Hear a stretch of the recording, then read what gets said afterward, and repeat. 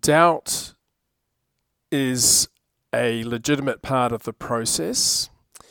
So for anything to be established as something that is integrated into our life, there has to be a process whereby that, whatever it is assessed. So you have the teaching that when a truth is presented to somebody in the spiritual world, its opposite is also presented, because there has to be that tension so that they can come into their own personal experience of the truth of it, not just something that's relayed as information. It has to be something that is seen to be true.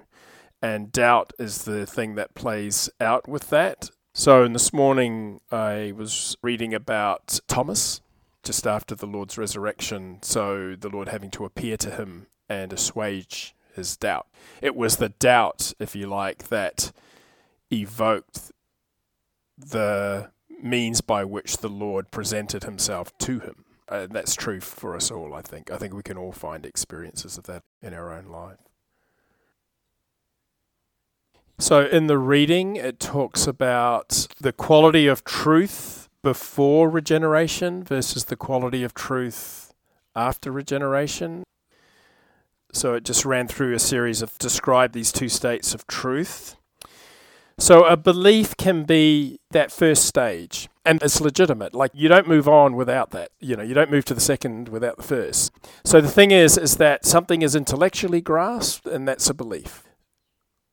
A belief that becomes part of one's faith is something that's been inworked into the life, and that is something that is lived from. So often in the Gospels, the Lord will say, your faith has made you whole. So belief and faith are different things. Belief is your first stage, and faith is what arises from practice. So that initial truth is still called truth that is from good, but it's understood intellectually.